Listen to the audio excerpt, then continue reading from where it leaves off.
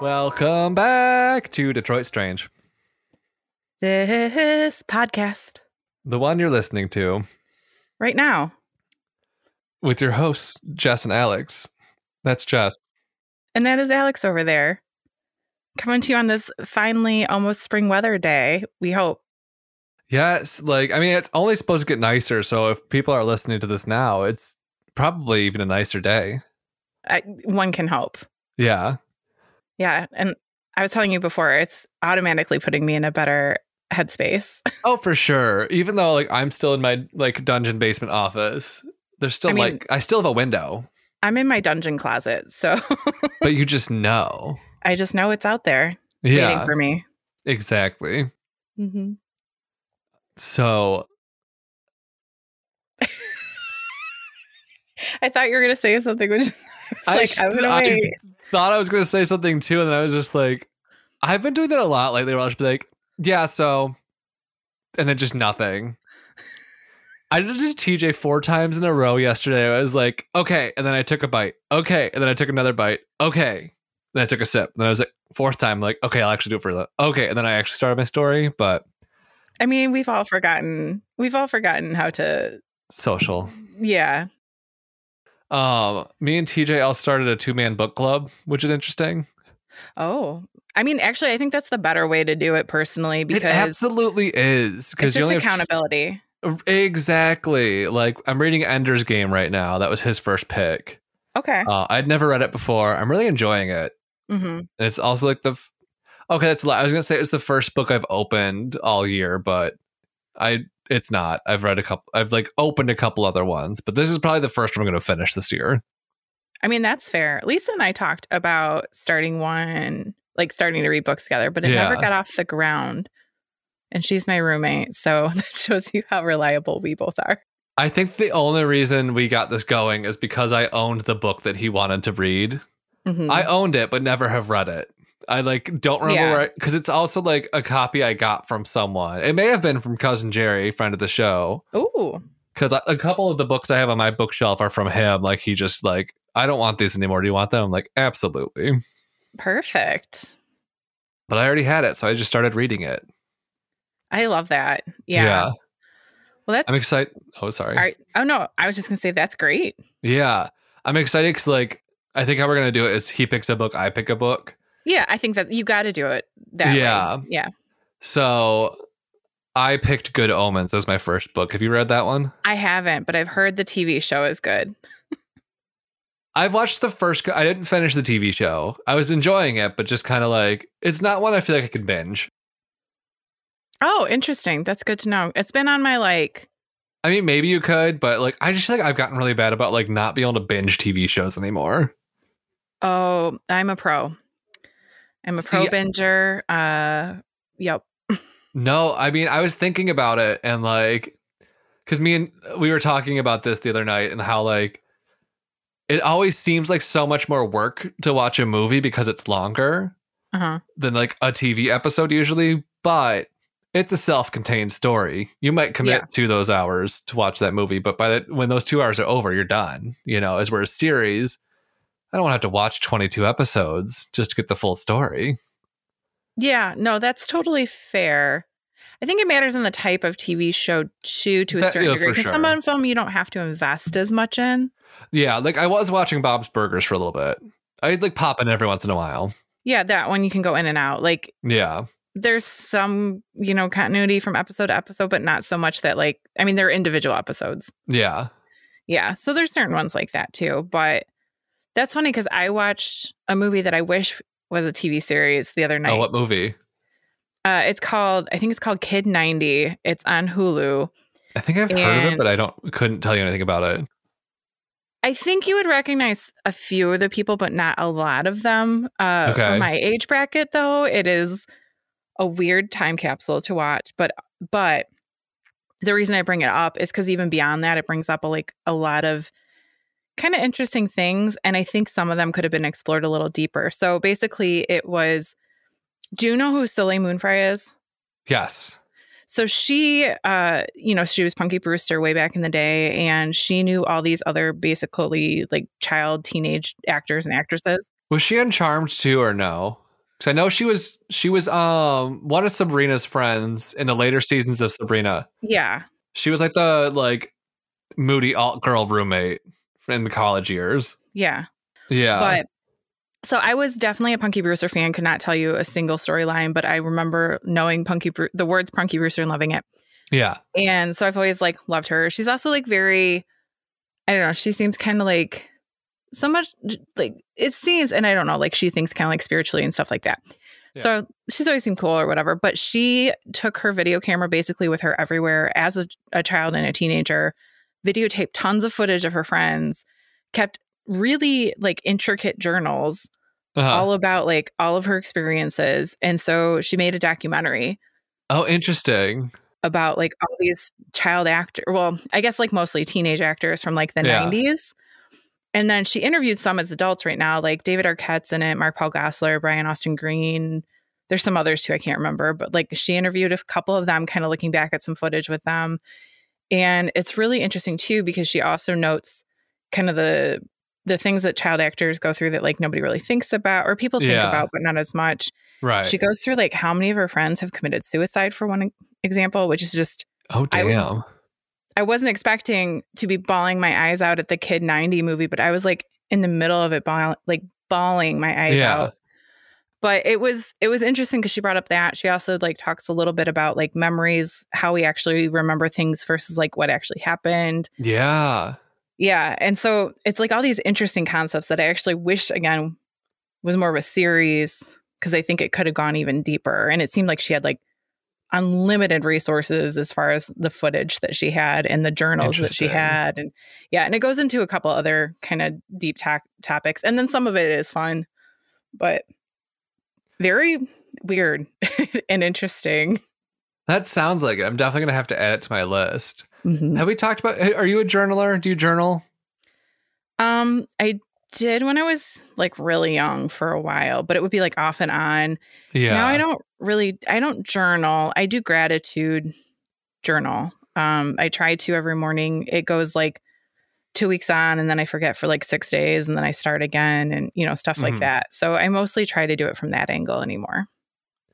I am off and on too, and I haven't in a long time. And I kind of like thinking back, I wish I kind of would have been journaling a bit harder during this pandemic, just to kind of like really document what I was like, document what it was like for me. So that way, I mean, obviously it's not anything I'm going to forget anytime soon because A, it's still happening, and B, like, it's one of those 12 once in a lifetime events that people our age have already gone through.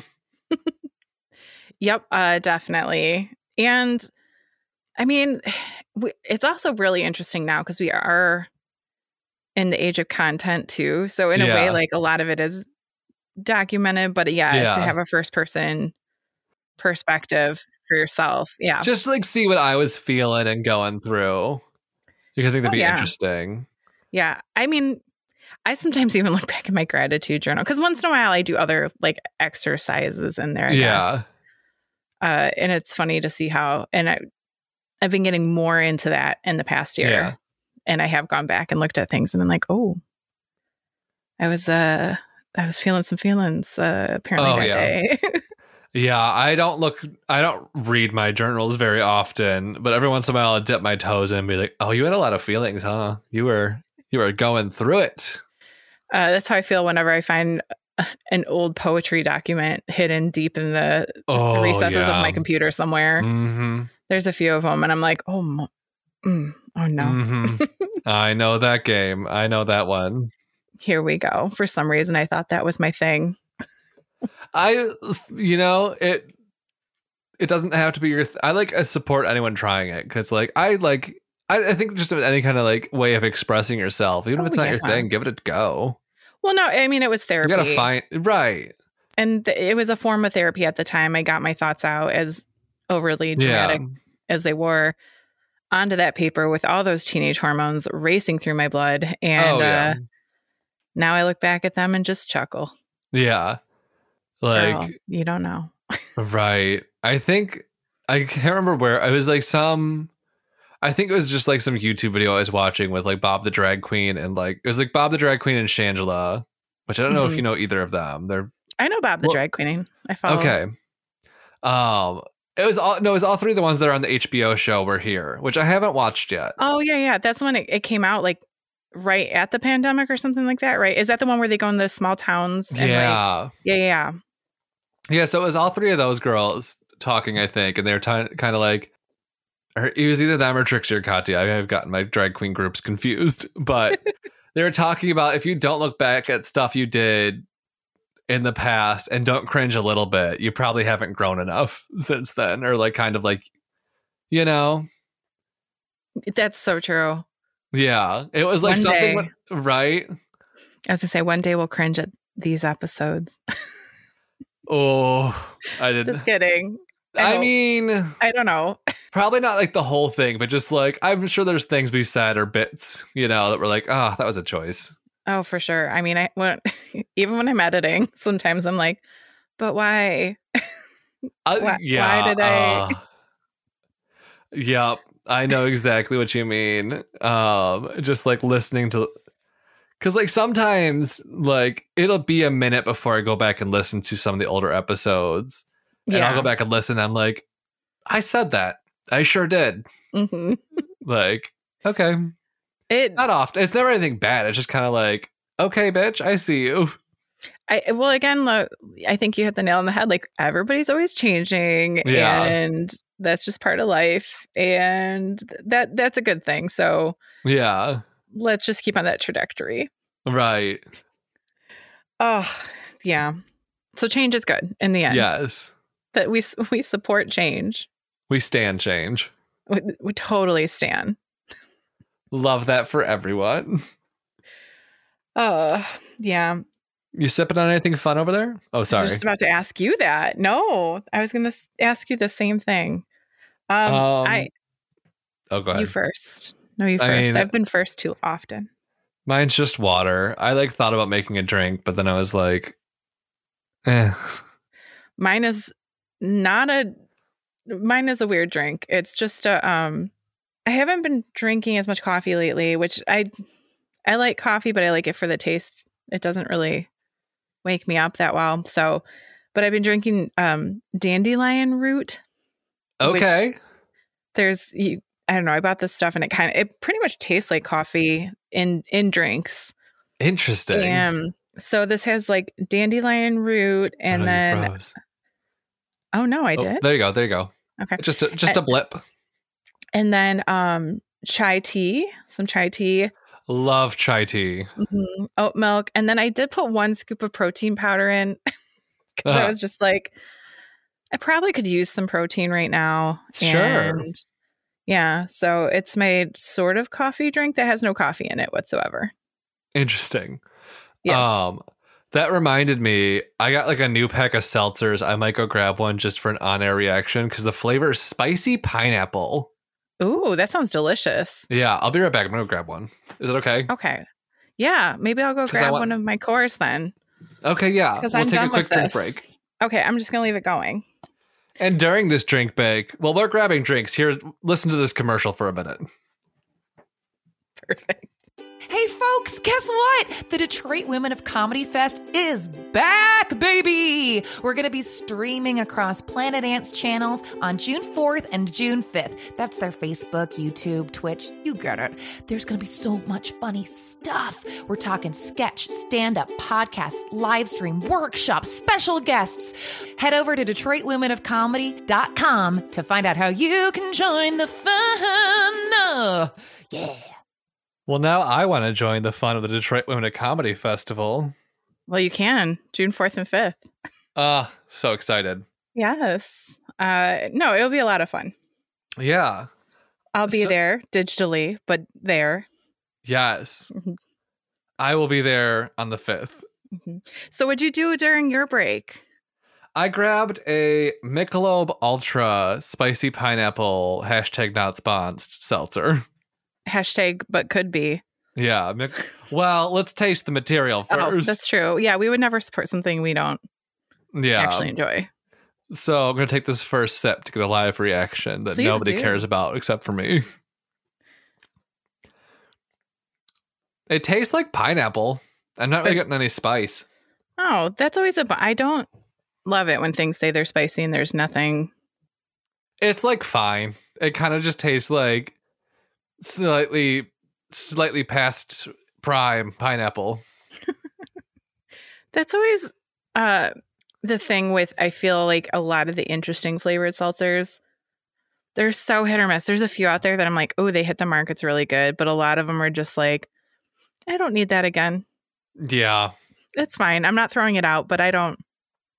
I did like the cucumber lime flavor of this one. Ooh, I like cucumber lime together. I have cucumber lime water right now. Nope, Ooh. That's a lie. I have cucumber mint water. Very different flavor. Different flavor. Still got a cucumber, though. Mm-hmm. I have blackberry lime seltzer, though, which is what I got on the break. Ooh. Mm-hmm. Since we were going there. Yeah. Yeah. But now that we are broken. We're back from break. Yes. We have returned. We have. We are prepared and ready for a story. Okay, fantastic. So I'm going to ask you, have you ever heard of a man named Patty McGraw, a.k.a. Patrick J. McGraw? I've heard of Tim McGraw. Are they related? I don't believe so, but I did not look into that family tree. Okay. Well, no, I have not heard of Pat McGraw. Patty McGraw? Patty McGraw. Patty McGraw. P-A-D-D-Y. Patty, like a rice patty, right? No, because isn't that P-A-T-T-I-E? This is P-A-D-D-Y. Okay. Like an Irish. Like Irish, yeah. Irish nickname things. for Patrick. Patty, yeah. Patty. So he was a very versatile man. He was a zookeeper, brothel proprietor, fiddle player, philanthropist, fighter, politician, baseball team owner, and drinker. Okay. I mean, that's well-rounded in my books. Yeah. So he was born in 1876. I don't know the location, though, because there's not a lot about his life before he arrived in actually Hamtramck, Michigan. Right at the Hamtramck-Detroit border is where he spent a large majority of his life. Okay. And this was sometime in the 1900s. The record, I couldn't find any substantial information to say when. Saw a couple different things, saw things that didn't make sense. So, and he might have served in the Navy at some point. Might have learned fighting there. I don't know. So during this time, though, in Hamtramck, he established himself as a figure in Republican politics. Okay. Starting as an alderman, then a clerk in the 1st precinct of the 7th ward. Okay. But he also established a saloon and brothel on the Hamtramck-Detroit border at Clay Street in St. Aubin, which, when I looked it up, is kind of by the Russell Industrial Center. So anybody who's ever driven down the freeway and seen that off of it, that area over there. I've driven on the freeway and have seen that. Then you know exactly where that is. I do. And this is actually the perfect spot because it was where the Grand Trunk Railroad had a very busy spot that would bring in people from all over the country. So many customers for both services. And some records state that his brothel was actually the largest in the Midwest at the time. Good for him. Yeah. Patty's employed up to 36 women per shift. And I'm not sure if that means overall or just on the brothel side of things, because there were also a lot of women working in the saloon part itself as well. Yeah. And he maximized profits by creating a very fast turnover rate of customers. One goes out, one comes in. Okay. Yeah. Efficient. Somewhere it actually, this was so gross, but somewhere it compared it to the assembly line. And I was like, and it also compared, they were and just like Ford's, because it was around the same time period, just like Ford's assembly line, except Ford wouldn't have liked this. I was like, oh, okay. Yeah. Cool. So a little bit, are you familiar with the ward system? I did mention that he was in the 7th ward. I'm not. Okay. It's a term I've heard before, but I don't have a deep understanding of, but I did look it up a little bit. In the ward system, which was set in place to started to kind of change as the city grew and changed demographically. And under the system, it was basically the selection of members of the city council were determined by ward. in district. So each ward was broken up into smaller districts. This allowed individual council members to represent their home turf. Okay. The system ensured that local problems had somebody that could be held responsible, which also means those in charge could very easily swing a vote and basically modify the outcome to their liking. Yeah. By 1917, though, Detroit had 21 wards with 2 representatives, aldermen, for each one. And basically they were, when it came time to vote and things like that, they were kind of in charge of watching the counts for the votes and being present for that. And this system, just to give a brief history of the system, after 94 years, it was abolished November 5th of 1919. Okay. But the system, while it was alive, was pretty much corrupt. And as well as swaying people to vote one way or another, they could also easily change the votes or cast votes for those who are not living. Sounds like some election fraud. Mm-hmm.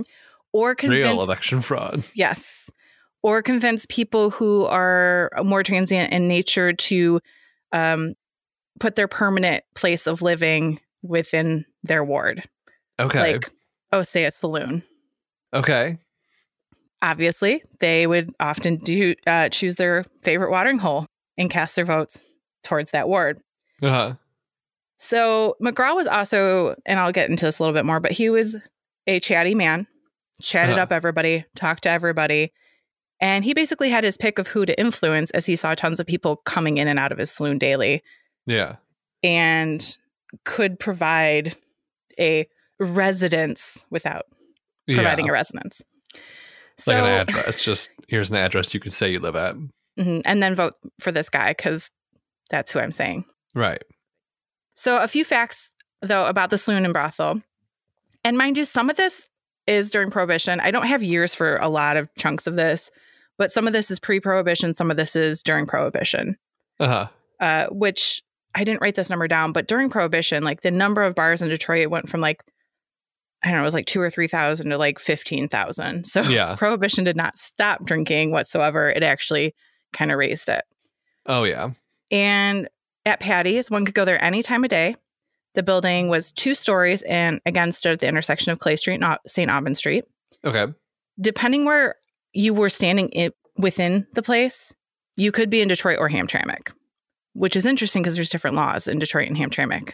Interesting.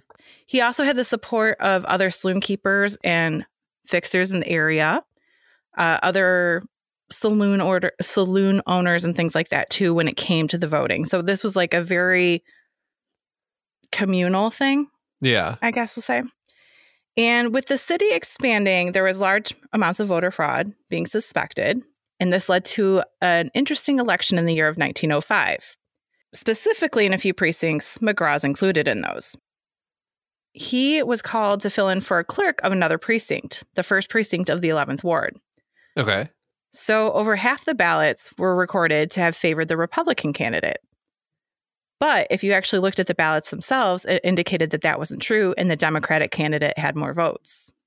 Sounds about right. See, the way that they would do it is when on election day, McGraw had served as the quote unquote caller. His job was basically to hold up the ballot, shout out the voter's name and who they voted for to the other 2 clerks who would then record it. Sounds like a good system. Couldn't see anything going wrong there. No. He was used to working with the clerks in his district who would then remark the ballots to the way he called them. And the clerks in the 11th weren't following that practice. They were like, nah. They didn't get the memo. They didn't get the memo. And then McGraw insisted that he hadn't been there the entire day, though, counting as he stepped out for lunch. So it wasn't his fault. Wasn't his fault, the miscount. Couldn't possibly. No. And when it came time to go to court to explain the discrepancies, he ended up just taking a little vacay down to Ohio for a few days. I mean, that sounds like an awful vacation.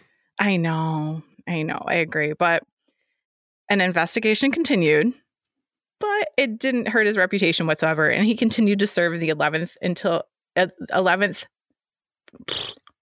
district in the ward? Yes, he continued to serve in the 11th until the ward system was abolished. That's what I was trying to say. Gotcha. politics are so great. Yeah, lovely. Mm-hmm. As I mentioned, though, people really loved McGraw. And it's really interesting. I kept like bouncing around on my opinion of him. Uh-huh. Because some things are good and some things just are so terrible. Yeah. Well, good is a stretch, but some things aren't terrible and kind of good. And then some things are so terrible. Yeah. So people love McGraw. He hosted lavish outings for prominent politicians and city officials. Shocking. And visitors were greeted personally by him and his very charismatic, kind of outgoing, charming, friendly disposition. Uh-huh. And he would often break out his fiddle to keep the party going, usually playing an Irish jig. Oh, good old Irish jig. Yes. So it's like we're at Patty McGraw's right now. Where's my soup? I heard this was a brothel. So Patty's also, though, it was actually not a bad spot for kids in some respects. Behind the establishment, he kept a zoo. And when I say zoo, I mean a zoo. There were bears, monkeys, rabbits, big cats, and of course, a large amount of stray cats and dogs. All on the Hamtramck-Detroit border? Yep. Were they just like chained up or just like... I don't have any information about how they were kept. I think the stray cats and dogs, I'm assuming, no. I think they were just right. They were in just, the yard. I'm imagining personally cages for the other animals. That makes sense. I mean, just look at the Animal Crackers box. It says it all. Yeah, and maybe that's where I'm getting it from. I'm getting my information from the Animal Crackers box, actually. That's in my sources. Citing the source, Animal Crackers. Yes. So he was also a key player in establishing what was known as the Goodfellows Old Newsboys Fund, which sounds like they do something very awful, right? Just, like... What is good boys, old fellas kind of thing? Like, no. Yeah. I don't want any of the good boys. I don't want any old fellas. No. But I have news. This sounds like it would have gotten debunked a long time ago. Is it still going? It's still in operation today, but now they're just the Detroit Goodfellows. Okay, they at least realized their name was bullshit. Garbage. Trash. I didn't go too deep into this. I did go to their website just to see what their mission statement was. And basically they have about 300, this is today, they have about 300 members whose only mission is to ensure that there is no kitty without Christmas. Okay. So it's a very nice mission. That was the mission that started back in the day too. It was just to get kids stuff for Christmas. I know nothing more beyond that. In that time, I think it was only men running it, which is always interesting when there's a sex-based thing. Yeah. But basically every holiday season right now, they distribute about 30,000 gift boxes to children age 4 to 13 in Detroit, Highland Park, River Rouge, Hamtramck, Harper Woods, and Ecorse. Okay. And each recipient receives clothing, socks, underwear, toys, books, games, and a dental kit, amongst other things. Okay. So as an establishing member, though, back in the day, Patty would spend every Christmas Eve and Christmas Day loading up the presents and food to be delivered door to door. One year, he spent all night delivering almost 2,000 packages. Oh. Yeah. So again, we're going to go up and down with him. This also led him to being prominent in many city parades, usually dressing as Uncle Sam and throwing candy to the crowd. I hate when they throw candy at parades. It hurts. And like, it's also just like, do you really want these kids picking candy off the street? Like, yeah, it's pretty gross. I guess I just don't like being pelted with things. Like all around, no. Just like, don't throw things at me. No. I'm not good at catching. I've proved it many times. And let's not even get started about that litter. Oh, yeah. Oh, yeah. Not good. No.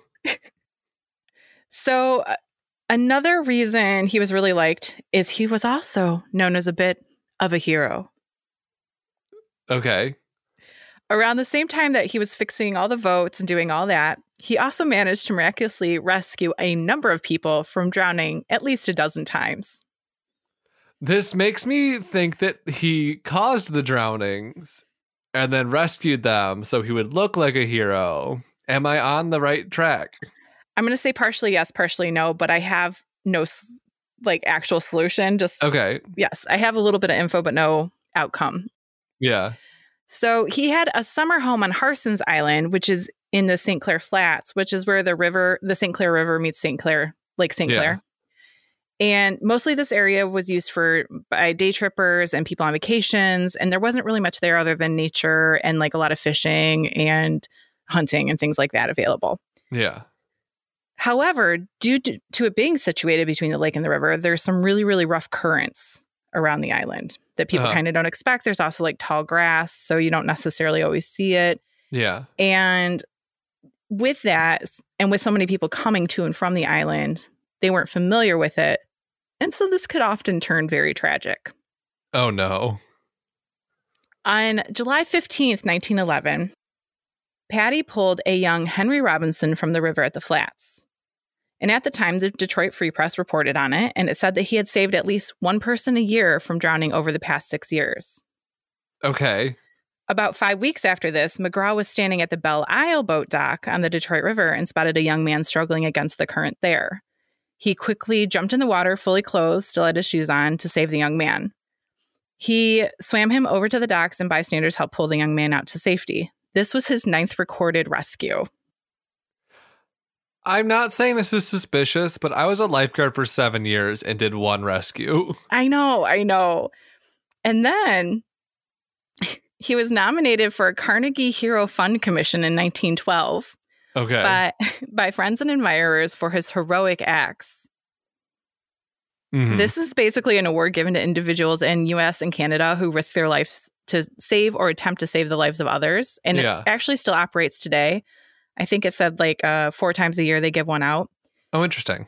And it was started in 1904 by Andrew Carnegie, and recipients receive the Carnegie Medal, and they or their survivors are then eligible for financial considerations like grants, scholarships, death benefits, and other assistance. Yeah. Unfortunately, though, in the end, the award got granted to somebody else. The foundation, though, they did actually do their research. They sent a private investigator in town to check out his heroics. Yeah. Unfortunately, I do not know what the private investigator found that made somebody else the recipient. I know. I'm dying to know because there has to be something.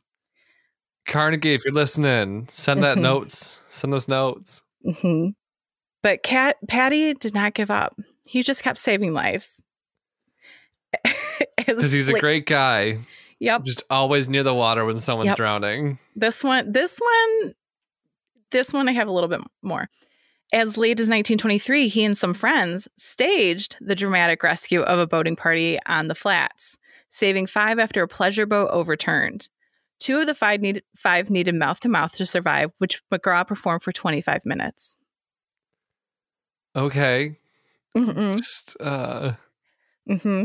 So I'm thinking like you, like maybe once it happened and he probably got that like, ooh, hero, feeling. Yeah. And then, but also it was a bit easier to, make things up, as is obvious by all the voting shit going on then. I have my suspicions as well. Yeah. Absolutely. Yeah. But also, we're going to move on because he's a man of many trades. That is just one of them. Work. He would also come to public notice when he owned a semi-professional baseball team called the McGraw Tigers. Okay. They were known for being quite rowdy, but also won a lot of their games. Or in old-time terms, they were, quote, a baseball hug approaching the padded cell degree. Okay. Wild. Yeah. Patty had been a baseball fan from the earliest of Detroit sports that he had seen. His team, however, was not linked to the professional team whatsoever of the same name, but he did go to their games often. Uh-huh.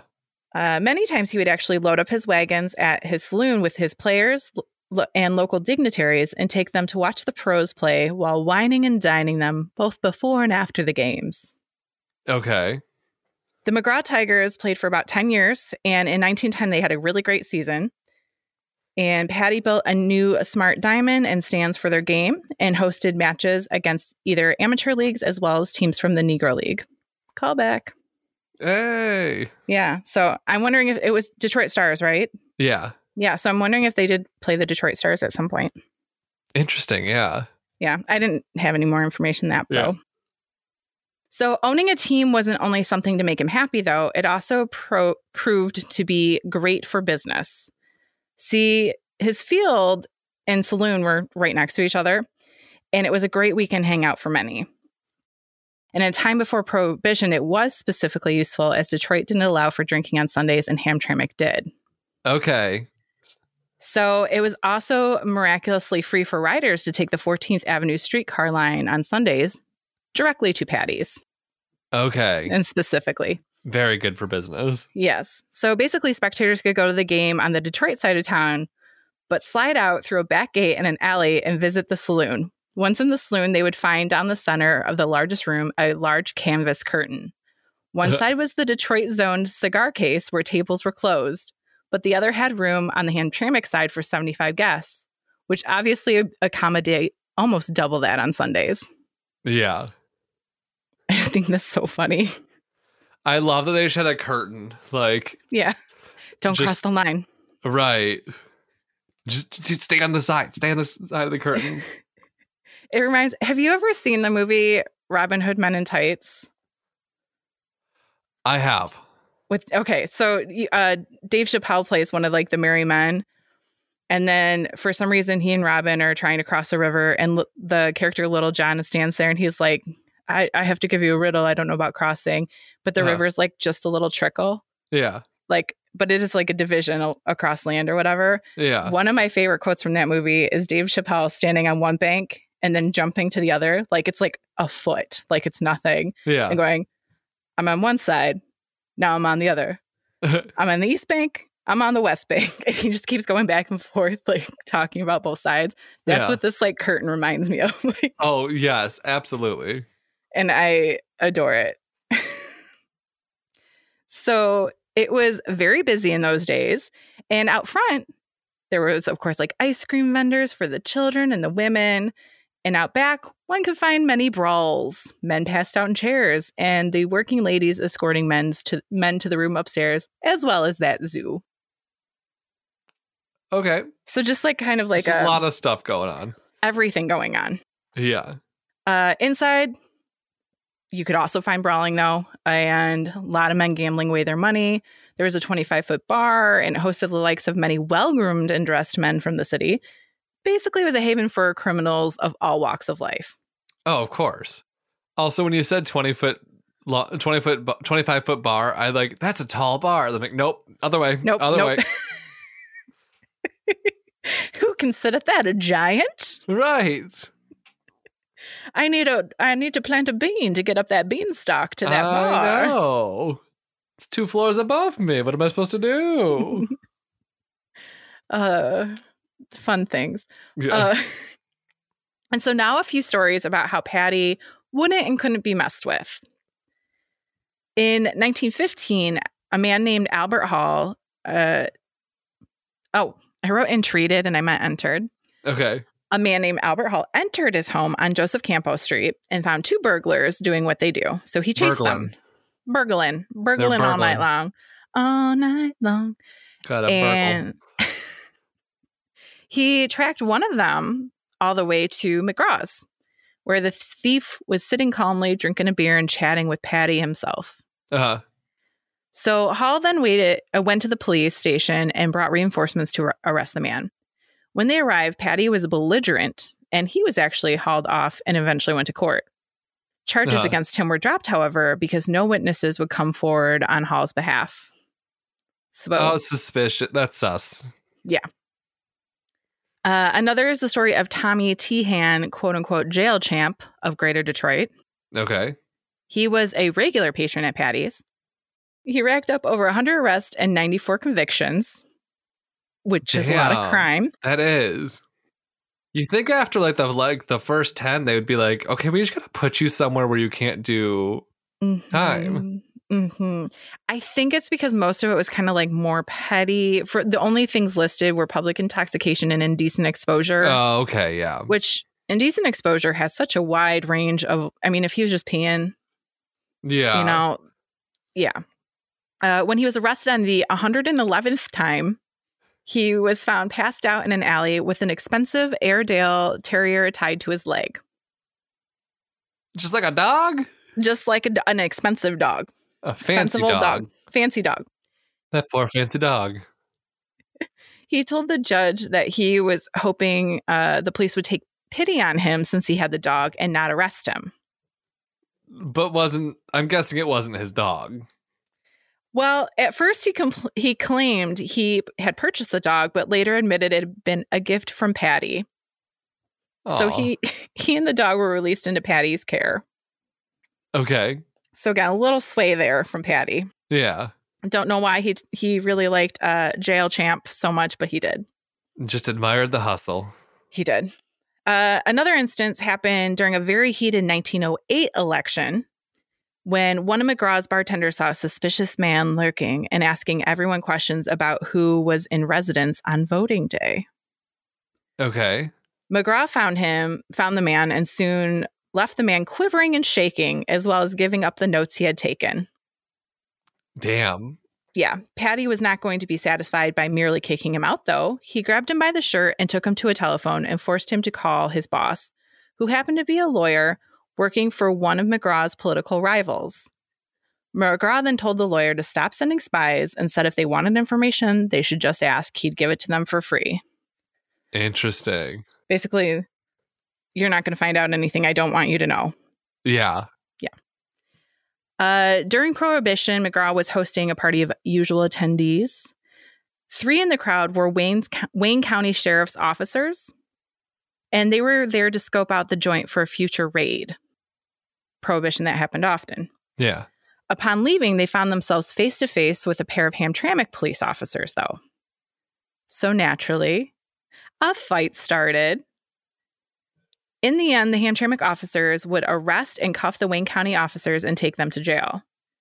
That didn't go over too well, though, with the Wayne County sheriff, who was outraged and wanted retribution. Okay. I don't think he got it. No, probably not. No.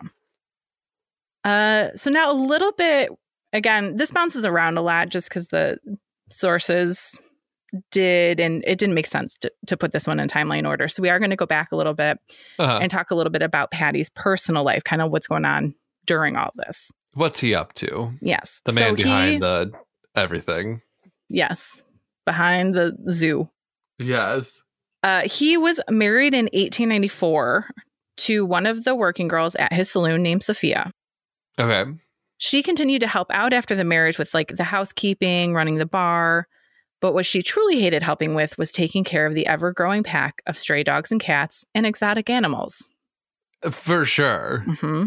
And the final nail in the coffin for her was basically when she was bit on the shoulder by one of the monkeys, leaving a large scar. I'd be pissed about that. Yep. So in 1922, she sued him for divorce, citing being overworked and neglected. Yeah. She would sit by and watch him entangle himself with other women while she basically did all the shitty jobs. Yeah, I would be like, no. Yeah. Needless to say, the court granted her the divorce. But Patty gave no fucks. Yeah.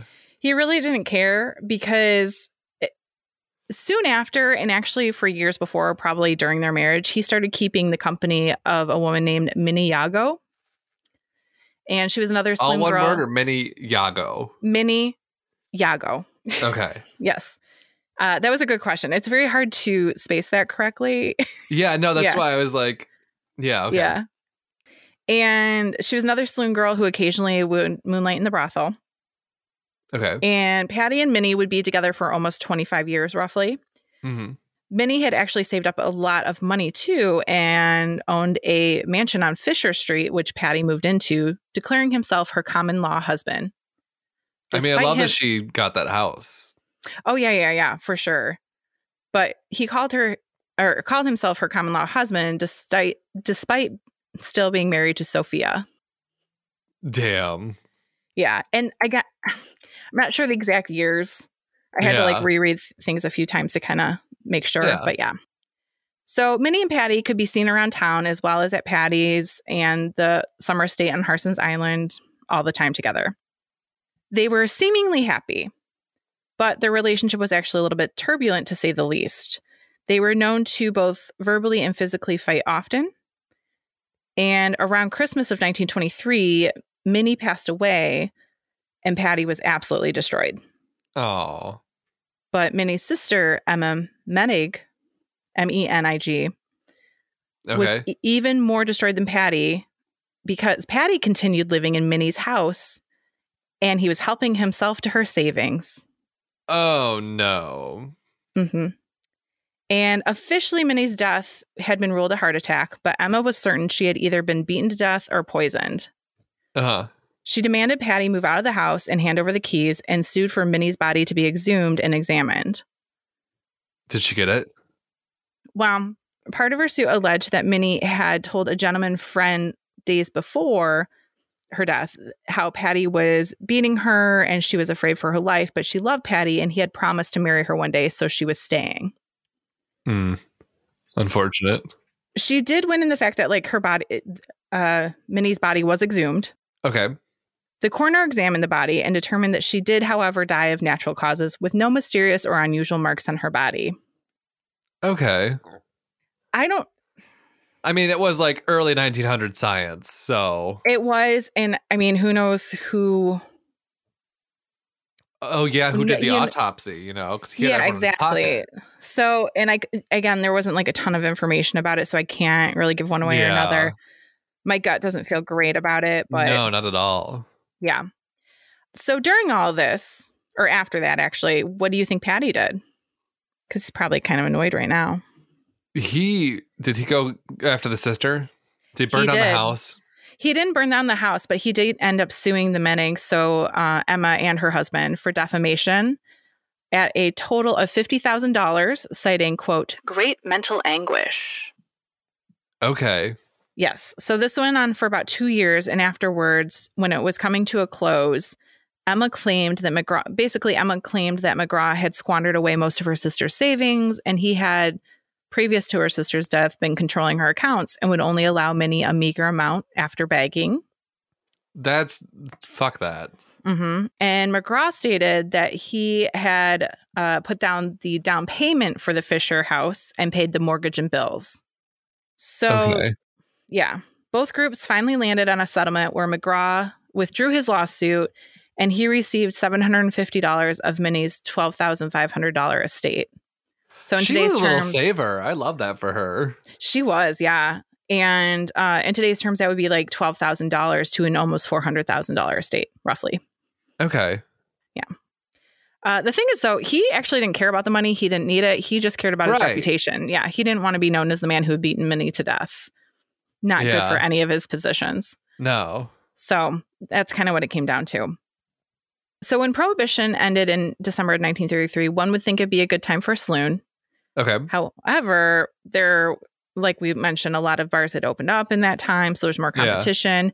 And this was actually really bad for Patty's because during Prohibition, there was a lot of space for like kind of rowdy, unruly bar crowds. Yeah, it was just all unregulated. Yes. But also, it was kind of the rise of the cocktail. Yeah. And so like right after Prohibition, it basically was cocktail culture. And that never really took off at Patty's. I could imagine. It was more of like a whiskey and a beer bar. Yeah. So he would close up shop later that year and ended up retiring in his summer home on Harson's Island. But that didn't mean he nicely settled into a nice, quiet retirement. Of course not. No, it just meant he brought the raucous party with him. Nice word. Nice use of raucous. Thank you. I didn't even steal that from the book. Love it. It was my word. I love a good vocab word. I had to double check how to spell it because there's 2 U's. And I was like, I think there's 2 U's. Not next to each other though, right? No. Okay. No. It's RAUCOUS. Raucous. Okay. And thank you though. No. I feel good. I love when a word is like, you know, I just love having like the good words for like, so appreciate it. Thank you. And so he continued to drink hard, play hard until the end. On June 28th of 1936, he was up late drinking with some friends at his cottage. Amongst them was a man named William Time and his housekeeper, and it's in quotations, that's from the book, housekeeper Jack Gillis, who lived next door. So I'm not sure what that actually means, but just some person who lived next door to him. I'm guessing like crony or lackey. Yeah. And Gillis was so drunk when he arrived, he could barely stand already. witnesses, there were other witnesses, I don't have their names or anything, but they recall, their recall of the evening was all a little hazy. Uh-huh. And an investigation did follow this evening, and I'll get to what actually happened in a second, and determined that the following is close to what happened. McGraw had decided in the middle of this gathering to do some late night repairs and stood on a chair to fix a light bulb above their heads. Uh-huh. Gillis and McGraw grew very belligerent and started a fight. Gillis pushed McGraw from his chair and then grabbed the chair and swung it at McGraw, hitting him in his abdomen. McGraw hit the floor, never to get back up again. Yeah, it's really not a place to get hit by chairs. It's gonna, you know, not leave a mark. He's already been pushed off of it, and like who knows what else, because everybody was super drunk, it sounds like. Yeah. And basically, once everyone had sobered up in the morning, they realized and that he had passed, and an investigation began. Yeah. And the now sober witnesses started to recall that McGraw may have hit Gillis first and started the fight. Okay. Which I'm like, convenient. Yeah, did he? Yeah. I don't know. Who knows? And in the end, his death was ruled as a natural death, as it was determined through examination that he also had extensive heart disease as a result of his very hard and very fast life. As expected. So Gillis was never charged with anything. Yeah. Yeah. So Patty McGraw would finally rest at the age of 60. And his former saloon and brothel sat and decayed for many years before being torn down in 1981 as part of the GM Poletown plant debacle, which is basically when a whole section right there kind of like mostly like neighborhoods basically got demolished and a few plants got put up. Yeah. And that is the story of Patty McGraw. What a whirlwind of a story. Mm-hmm. It had a little bit of everything. And I got it from, actually, you'll recognize this sort of. Can you see it? Wicked Detroit.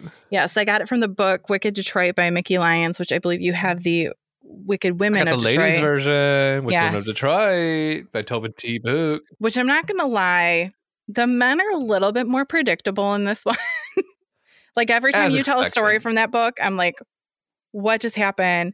And there's other stories in this one too. And I've read a couple of them. And sometimes I'm just like, oh no. Of course, some old white man did this. Yes. And it's very frustrating. But Patty was kind of a bit more interesting to me. So yeah, he had a zoo. He did have a zoo. I also have a few more sources I want to throw in. Okay. I used an article called Fiddles, Fillies, and Goodfellows, Patty McGraw by Mickey Lyons. Oh, also by Mickey Lyons. Mickey Lyons. From prohibitiondetroit.com. I also took a peek at the DetroitGoodfellows.org page. Article called Poletown Becomes Just a Memory from the LA Times by James Risen. Uh-huh. A Metro Times article called Detroit's Old Ward System 95 Years Later by Michael Jackman. And then CarnegieHero.org. Nice. Yes. Well, that was a fabulous story. I mean, it had its ups and downs, but... Like I said, I don't know how I feel about him whatsoever. I mean, I don't think I love him. No, not at all. For Just sure. like an interesting person. He was a character, you know? He was a character, as they would say. He's a bit of a character.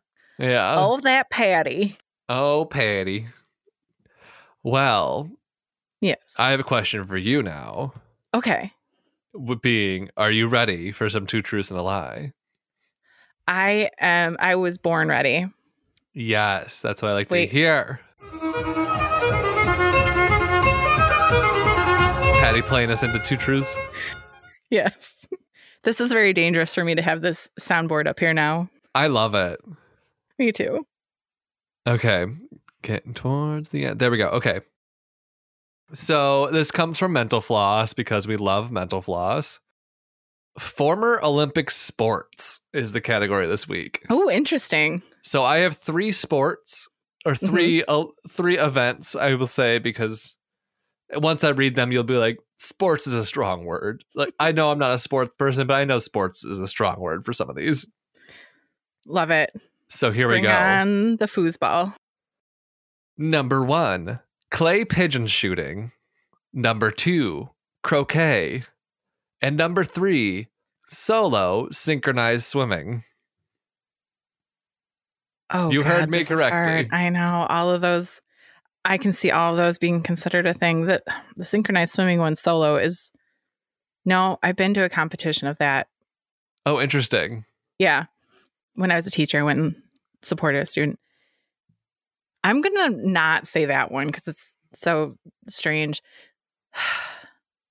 I'm going to go with croquet. That is actually true. Dang it. Only happened once at the 1900 Paris Games. It was, like, on the upside, it was nice because it allowed some of the first women to compete in the Olympics. Okay. But unfortunately, the event was kind of a flop because there were only 10 competitors and they were all French. And there was just one spectator, just some one English dude watching them all.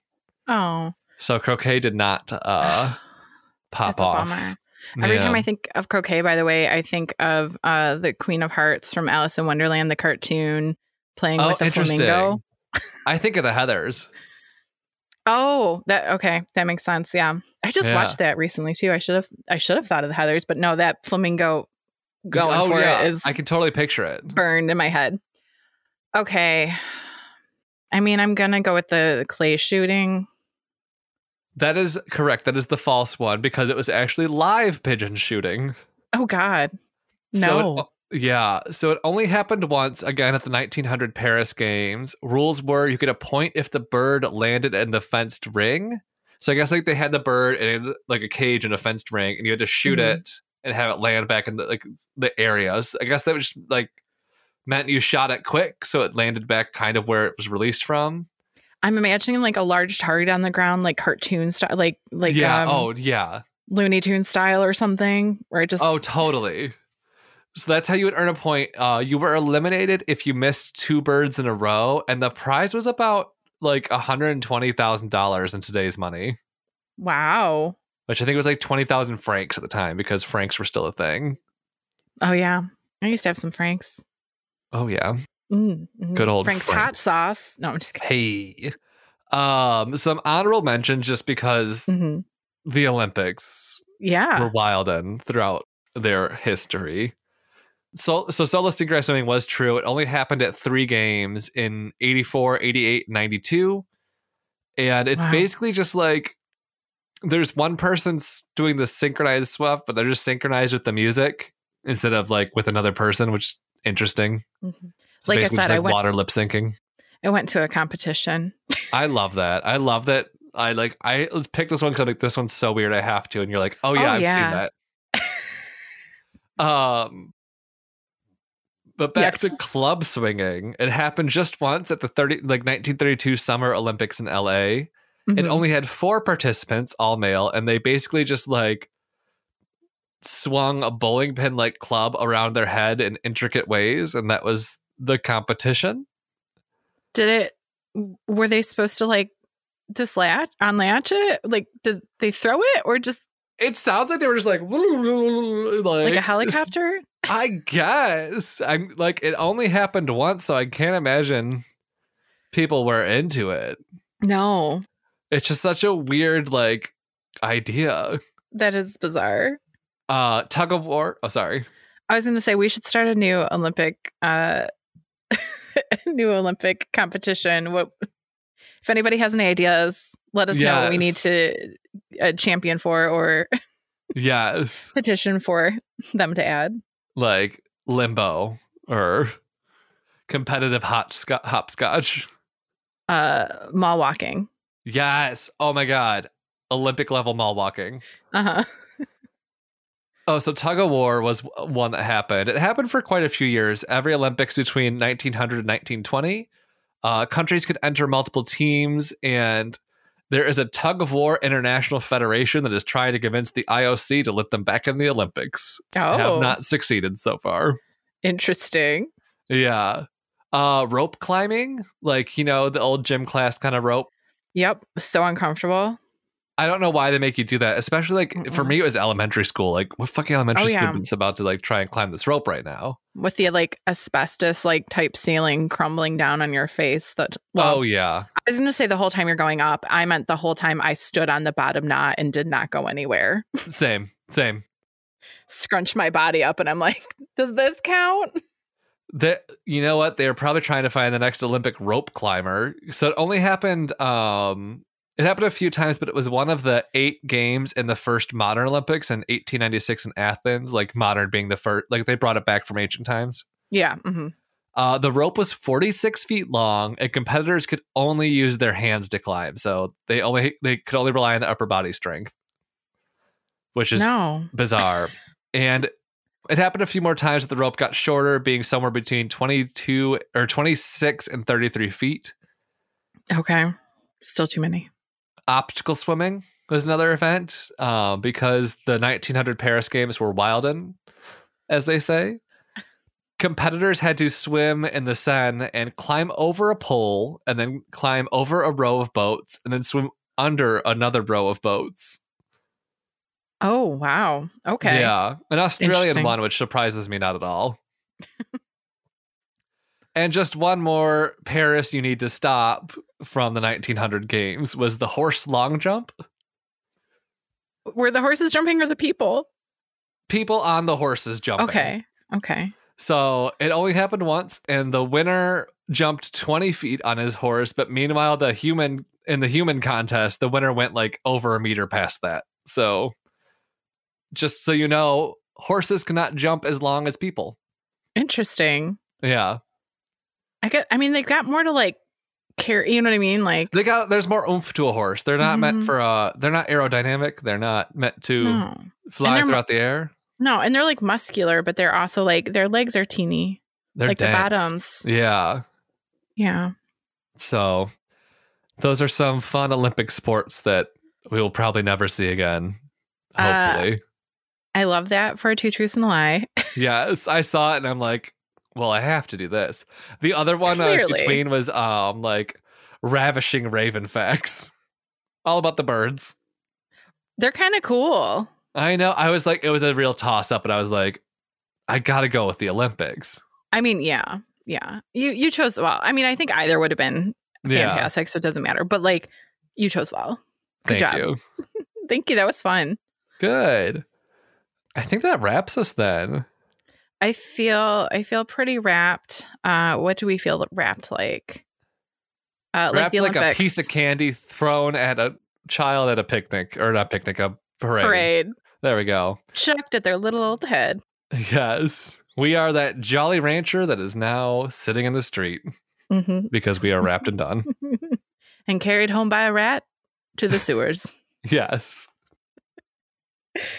Well, if you want to find us on our social medias and not in the sewers, you can look at Detroit Strange on Instagram and Twitter, Detroit Strange on Facebook, and our email address of detroitstrange@gmail.com. And seriously, we'd love to hear if you got a story or a suggestion or just want to say, hey, we love it all. Exactly. And if slide to them DMs if you want to, too. Get and, we want to ask you to do all the things all the podcast asks you to do, subscribe, rate, review. It's a free way to help the show. It's great. And we appreciate that support so much. Yeah. If you want to support in other ways, though, we do have a Patreon. You can go look up Detroit Strange, or you can go to DetroitStrange.threadless.com for some merch. Some sick merch. I'm wearing a shirt right now. It's so sick. Oh, you are. The little baseball one.